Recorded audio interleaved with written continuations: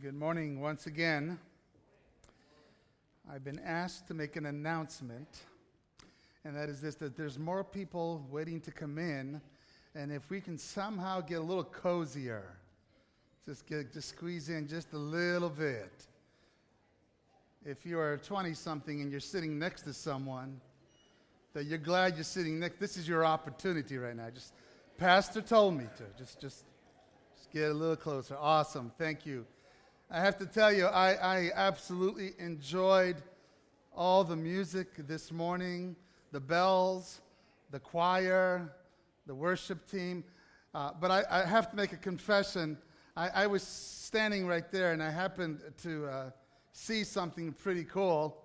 I was watching over here, and I noticed that there were two people that were signing the songs. Because one of them is hearing impaired, right? And so they were signing the songs. And I couldn't help but think, but that the God that is just as beautiful as the most beautiful voices that we're singing this morning. Don't you think so? So thank you for blessing me by signing. That was fantastic. All right. So this happened about 20 years ago. I was tossing and turning. I was starting to feel some pain in my stomach, and it was just getting really bad, and it was just, my back was starting to hurt, and I kept waking up, going to the bathroom, and hoping that would help, but no, and then I just finally woke up, and just got up. I was already awake, and I said, Nancy, I don't know what's going on, but I am in a lot of pain. And she says, there's this great, intense stomach virus going on campus. At the time, I was at Blue Mountain Academy. In fact, we shared this story just a few nights ago as we were visiting with some friends. They said there is something going on that, you probably have this intense stomach virus, and let me see what I can do. And so she goes to the dorm and gets whatever medication they were getting. She brings it to me and says, try this. So I try that. It's just getting worse and worse and worse. And I said, Nancy, I'm actually crying. Now, I'm an adult, and I'm crying, and I go, honey, you got to get me to the hospital. She is driving me to the hospital, and as I'm going to the hospital, I'm actually thinking, I would just rather die. I'm okay with that right now. That's how bad the pain was. God, this is a good time, for you to come. If there was a day for the second coming, this is it, Lord. Come now, or just put me out of my misery, And Nancy's going, it's okay, Sergio. You're overreacting, You're such a baby, and I'm like, oh yeah, okay. And so she gets me to the hospital. We get to the emergency room, and I am just doubled over. They bring a wheelchair.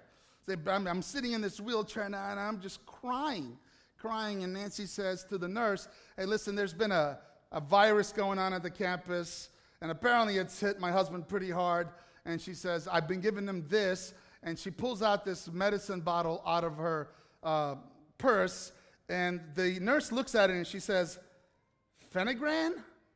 And Phenagran is a hormonal support for women, and the nurse says, this is what she goes, oh, no, that's the wrong one, sorry. I'm sitting crying, and the nurse looks at my wife, and she says, he doesn't have a stomach virus. She says, there's only one thing that I've ever seen make a grown man cry like that. Come on, you know what it is? Kidney stones. How many of you have had kidney stones? Look, you're even afraid to raise your hand, aren't you? Like, please don't remind me, right? Kidney stones. I was having these kidney stones. It wasn't until the morphine hit that everything was good. The world was fine again. And I remember the urologist visiting with me and saying, hey, listen, let's see what we could do. Maybe you'll pass it, this and that. And in fact, I'd go back, and my friends would do these jokes, it's okay, Sergio, this too shall pass, that kind of stuff, And then they would say things like, this is the closest thing for a man to give birth to a child. I didn't want to give birth to a child. If I was made to give birth to a child, God would have made me a woman, right? Because a woman can deal with that pain. I can't. I'm just being honest with you. I was just like, this is crazy. And then I ended up going through some stuff, and it's a long story that I don't have time to get into. But finally, it didn't pass. And the pain came back, and the urologist says, we're going to have to do surgery. I'm like, do whatever it takes, just get this thing out of me. So they put me into the hospital, and they're prepping me for surgery. And in fact, the conference president comes to see me, the conference treasurer. They had never come to see me. I'm thinking, this is really bad, right? So they come and see me, they sit down with me, they pray with me, and then the urologist comes in, and I've got the IV in, ready to go, and he says, okay, I'm going to be back in a few minutes, he says, and let me explain to you the procedure. And he goes on to talk about this extremely invasive, violating procedure. And I'm sitting there going, you got to be kidding me. I'm actually weighing, like, which is worse? And I kid you not, I was like, can I go to the bathroom? And I go to the bathroom, I kid you not, they scared it right out of me, man. I was able to pass it. It was gone. It was awesome, because I didn't have to go through surgery and never had another episode like that again. How cool is that, right? So here's my point. How can something so small make such a huge impact on my life that to this day, I remember it so clearly that I am so glad that I've not yet had another one and hopefully never will. I mean, it was so intense. Have you ever said, it's just a small little thing? It's just a small little thing. If you are a guest here, I just want you to know we've been going through a series called Finding God in the Dark. That was a very dark time in my life, by the way. Finding God in the Dark. And today we're talking about a subject matter called addiction. Addiction is that darkness that starts off as bright as you think it can be. And it just slowly, little by little, gets darker and darker. And in fact, because you're experiencing addiction, you don't realize that it's getting darker and darker and darker until one day it's pitch black. And you're realizing that God needs to be found. That the only way out of it is through some experience with God. Some of you know my story. I went through some times in my life. Last week I shared with you that I had an addiction that was so ridiculous that I was willing to go and steal to get drugs. This is pre-pastor times. And in case you're a visitor here, I was like, whoa, who's talking to us now, right? And I remember just how dark that experience was. And there was a verse in the Bible that's pretty clear on how this works. It's actually found in Psalm, the first Psalm, beginning with verse 1. And it says this: Blessed is the one who does not walk in steps with the wicked, or stand in the way that sinners take, or sit in the company of mockers. The psalmist says, blessed is the man that doesn't go through that progression, through that way that this sin transpires. Blessed is the man who does not walk in the steps of the wicked. In other words, the first thing is, I'm just going to walk by. I'm just going to walk by, and I'm just going to look. I'm just going to window shop. I'm just walking. That's it. I'm just walking. And then the next step, the psalmist says, and apparently this person knew very well what was going on with this idea of addiction. The next step says, and then you stand. So first you walk by, and then you stand in the way. Now, maybe I'll just listen. Maybe I'll just linger just a little bit. I'll just stand. I'm not going to do anything. I walked by. I'm just going to stand now. there and see what happens. And then finally it says the very next thing that happens is you begin to sit in the company of mockers. And you go from conformed to comfortable. And this is when we are in total drift mode. So we start by walking, and then we stand, and then we sit. And we are there with them. And then we wonder what happened. Because the progression was ever so slow, and we didn't know what was going on. Listen to me. No one sits down and plans to become an addict or to lead a life that is mediocre. No one walks into a bar and plans to become an alcoholic. No one opens the refrigerator late at night and resolves to eat habitually.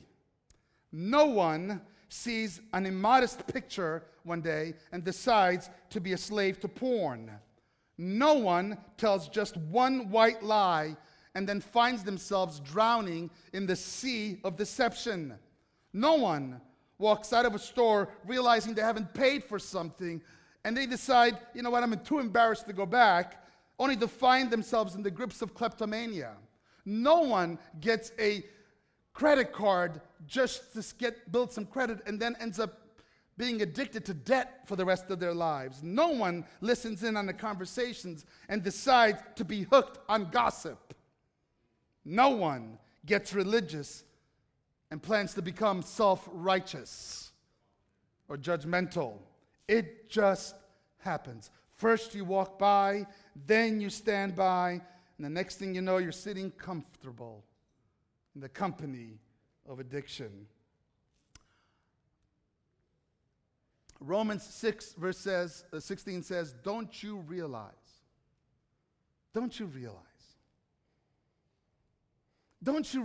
that you become the slave of whatever you choose to obey? But it's just a little thing. It's just one time. Don't you realize that you become the slave of whatever you choose to obey? You can be a slave to sin, which leads to death, or, here's the good news, you can choose to obey God, which leads to what? Righteous living or righteousness. Which one are you willing to be a slave to is basically what Paul says in Romans. I love this. In Jeremiah, there's this wonderful passage, probably one of my favorite passages. And it says this: the Lord gave another message to Jeremiah. He said, go down to the potter's shop, and I will speak to you there. So I did as he told me, and found the potter working at his wheel.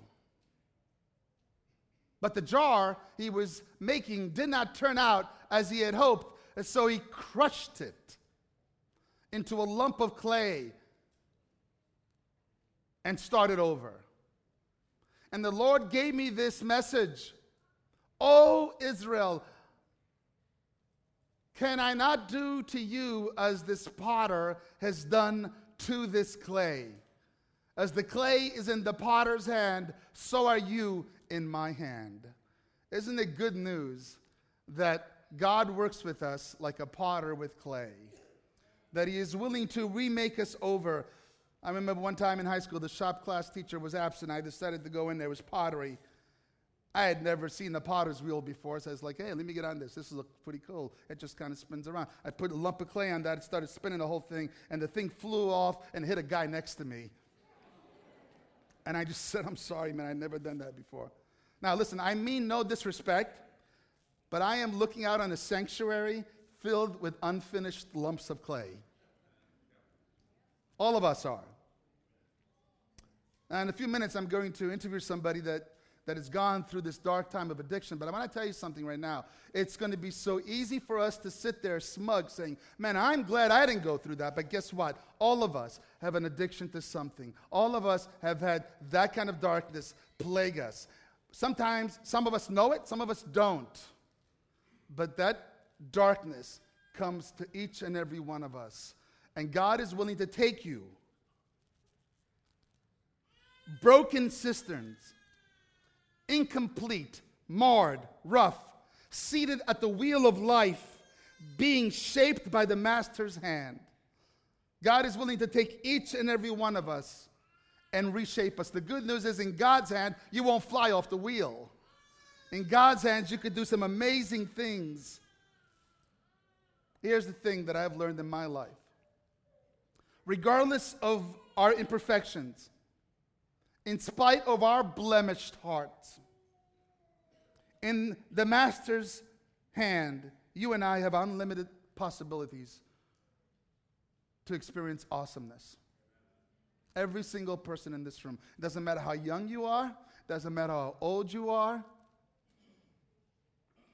It doesn't matter where you are, if you're a girl or a boy, if you're a man or a woman. It doesn't matter what culture you're from. Every single human being that has been created by God, and that's everybody in this room,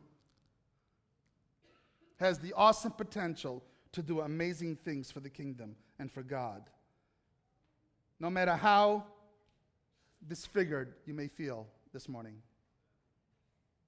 no matter how distorted you may consider yourself, no matter how imperfect or defective you think your life is right now, no matter how good you think you are at putting up the facade, but deep down inside, people know. People see the imperfections. The master potter will fashion you into a bright, beautiful you, worthy of his glorious purpose. Do you believe that? It doesn't matter. It doesn't matter. All it takes is a little time. Blessed is the man who not only walks by God, stands by God, but sits with God. The Bible is filled with stories of lumps of ugly clay. Isn't it true? I mean, that's what I love about the Bible. It's not about perfect people doing perfect things. It's about lumps of ugly clay, scarred and broken by this cruel, sinful world, molded and sculptured by God to become noble, magnificent vessels of his kingdom.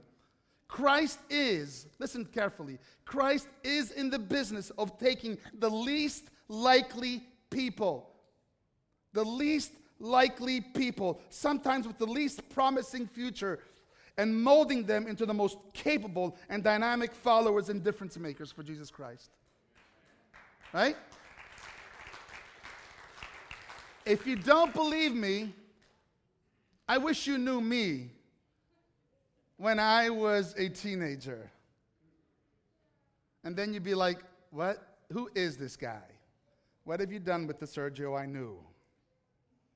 And so from the Bible, I've learned that I'm made from the same clay as you, as them.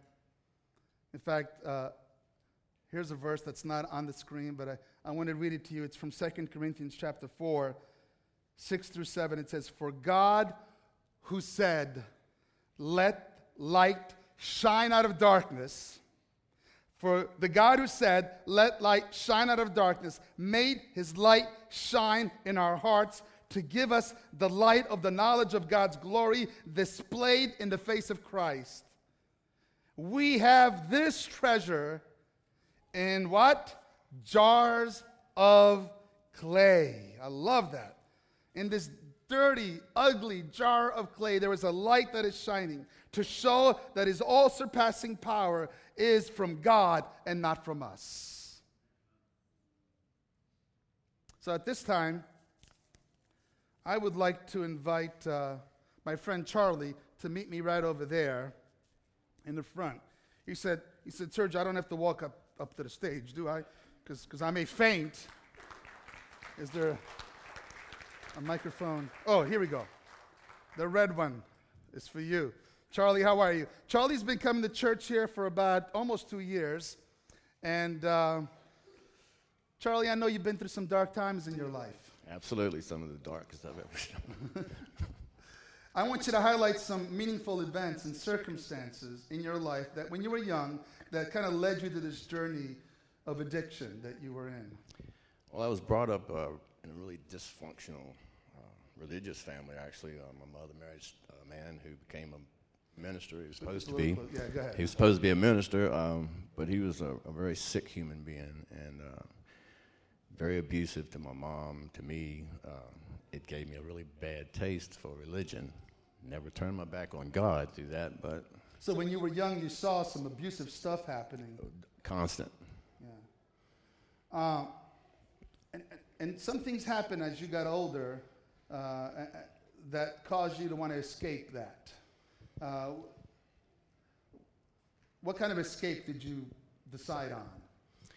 I decided to use drugs of any kind as much as possible, drinking anything possible, that I could just remove any kind of thought in my brain of anything that I didn't want to think about. How old were you when you started doing that? 15. And how long were you addicted for? Over 20-some years. Over 20 years, wow. You know, more than half of my adult life. I'm 61 now. Now, I know there were some defining moments in your life that began to impact your journey. Can you highlight some of those defining moments for us? I'll be glad to tell you about one of the darkest times in my life as quick as I possibly can. My mother found out she had cancer. We had struggled back and forth through relationship most of our life. But anyway, she had come to me and asked me to please be with her. The day of her operation, they were going to cut her head open. How old were you at this time? Probably late 20s. Okay. It really hit me really hard. I was really worried about it. I promised my mom I'd be there for her surgery. That was supposed to be on a Friday. That Thursday night, I went out and decided to do what I usually do, not to think, and drank, drug, whatever. Got so inebriated, I could barely walk. Next thing I know, I was in a fight. And it was a gentleman who just said he was going to kill me. And he proceeded to do almost a very good job at that. He cut me up pretty bad. Hit a main artery, and blood went all over this guy, and that's what stopped him. He took off running. Somehow, a gentleman came up and that I knew drove up. I jumped in the car and taken me to the hospital, and he was freaking out, of course. Blood, I never knew a person could bleed like that. And of course, when I saw that, I knew a person couldn't bleed like that very long. This is your blood? Yes. I was so drunk I couldn't even get panicked. You know, I stayed calm. I had the guy put a tourniquet on my arm. We were really lucky to be so close to a hospital. The doctor later told me that a couple more minutes wouldn't have happened. I got to the hospital. They rushed me into surgery. Bottom line, I woke up in intensive care, a lot of machines on. Didn't really know what was going on for a couple of days. I woke up, my brother was there. I knew something really bad. I started thinking about I was supposed to be at my mom's for a surgery. And a few days had passed by. Yes. Okay. I was just really upset about this so bad. I didn't know what to do. You know, I just disappointed her again because of my stupid addictions. And on about the fourth day, I was sitting there. I was starting to become a little more conscious, you know, where I could understand things. They came in and told me I had a special visitor. In came my mom. Her head was all bandaged up. She was in a wheelchair. She had made them take her from her hospital to my hospital because she wanted to make sure I was all right. Excuse me. That was a really tough time. My mom forgave me. God forgave me. I've never been able to forgive myself. It's just stuck in my gut always. And I hope I can forgive myself for that one day. But I almost lost my life and did the most horrible thing to disappoint my mother I could have ever done. So you quit right then and there, right? Absolutely not. There were many years to come. You would think that something that tragic would make anybody stand up and go, that's enough. No, there were many more years to go. But another situation a few years later, my mom is finally coming to her death with this cancer. I had little bouts of cleanliness, but I stayed using drugs. I started using heroin again. Didn't think anybody knew. I went to see my mom. She only had a few days left to live. I went in. It was just her and I. And she pulled me close. She couldn't talk very well. And she asked me, son, I need you to please stop. I said, I'm not doing anything, Mom. She just looked me dead in my eyes. She said, yes, you are. I went that evening to a place where I was from, well known for drug rehab. I admitted myself. I went back to the hospital so I could tell my mom.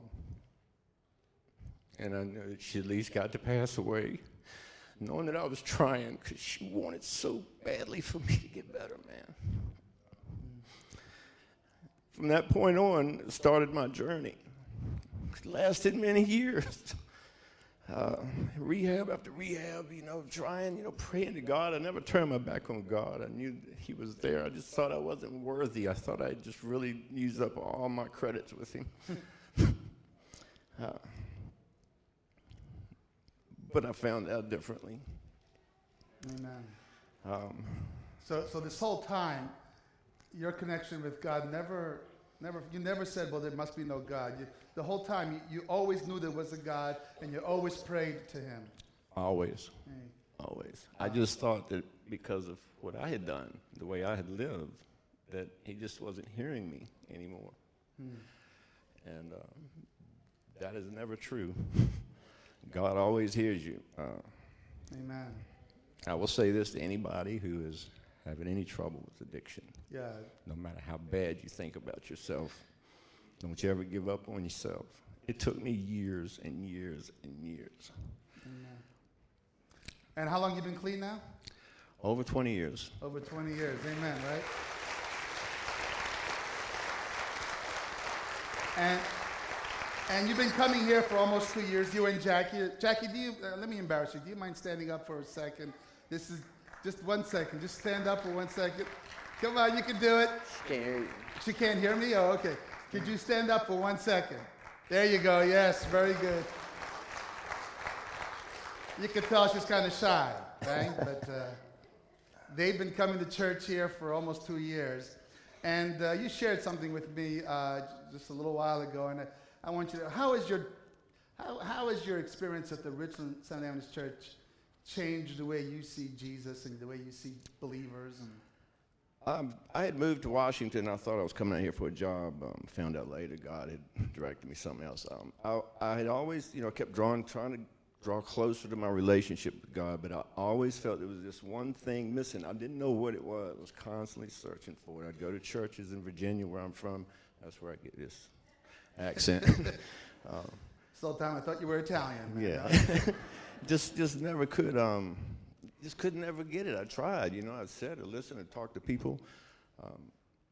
We met some people here, greatest people I've ever met in my life. And they invited us to church. My wife came. She came home, asked me to come, and I was like, well, I'll go to satisfy her.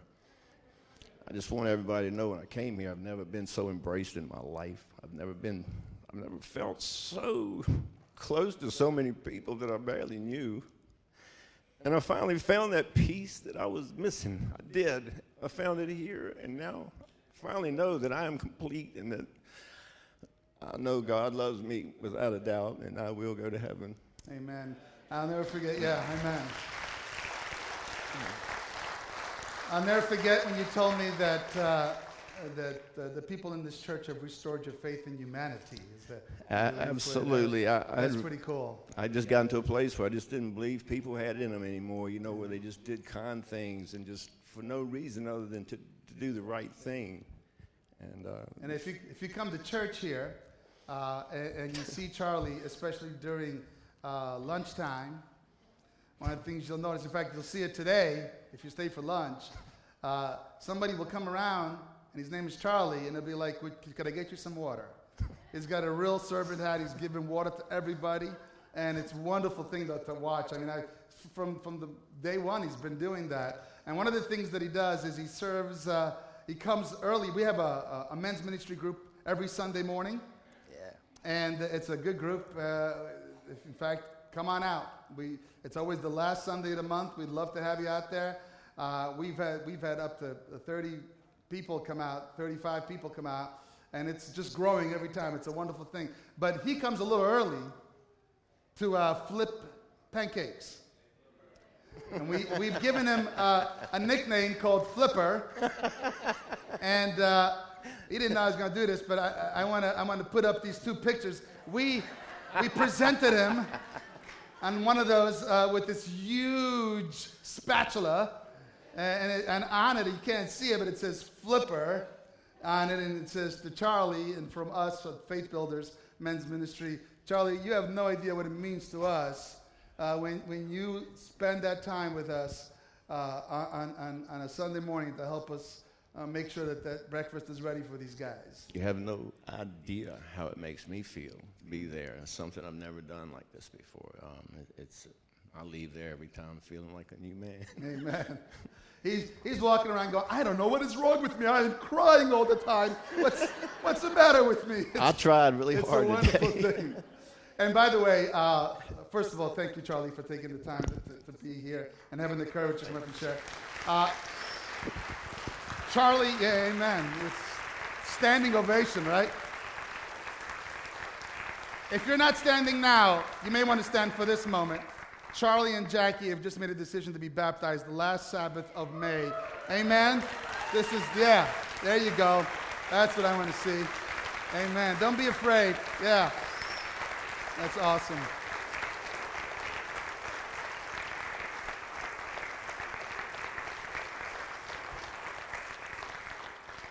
I'll ask the worship team to come up as I share with you this one last quote from Romans. And it goes like this: thank God. Amen? How many of you want to say thank God? Once, Charlie, you were a slave of sin. But now, Charlie, you wholeheartedly obey the teachings that God has given you. Now you are free because of Jesus Christ from your slavery to sin, and you have become slaves to the righteous living. I love that. I love that. Every one of us, whether we ever been addicted to drugs, or whether we've been addicted to gossip, or whether we've been addicted to judgmentalism, or whether we've been addicted to any of the things that we talked about, every one of us can find that serenity and peace and that freedom in Jesus Christ. Amen? Amen. Let's pray together. Father in heaven, thank you so much for the light that shines in the darkness. Thank you for the freedom that you've given us, Lord. Thank you that we are no longer slaves, but that we are free in you. Thank you, Lord, for the awesome gifts that you've given all these individuals that have participated today. We pray, Lord, that you bless them in a special way for coming and serving. Be with us, Lord, as we move into the next phase of our Sabbath time together. We love you in Jesus' name. Amen.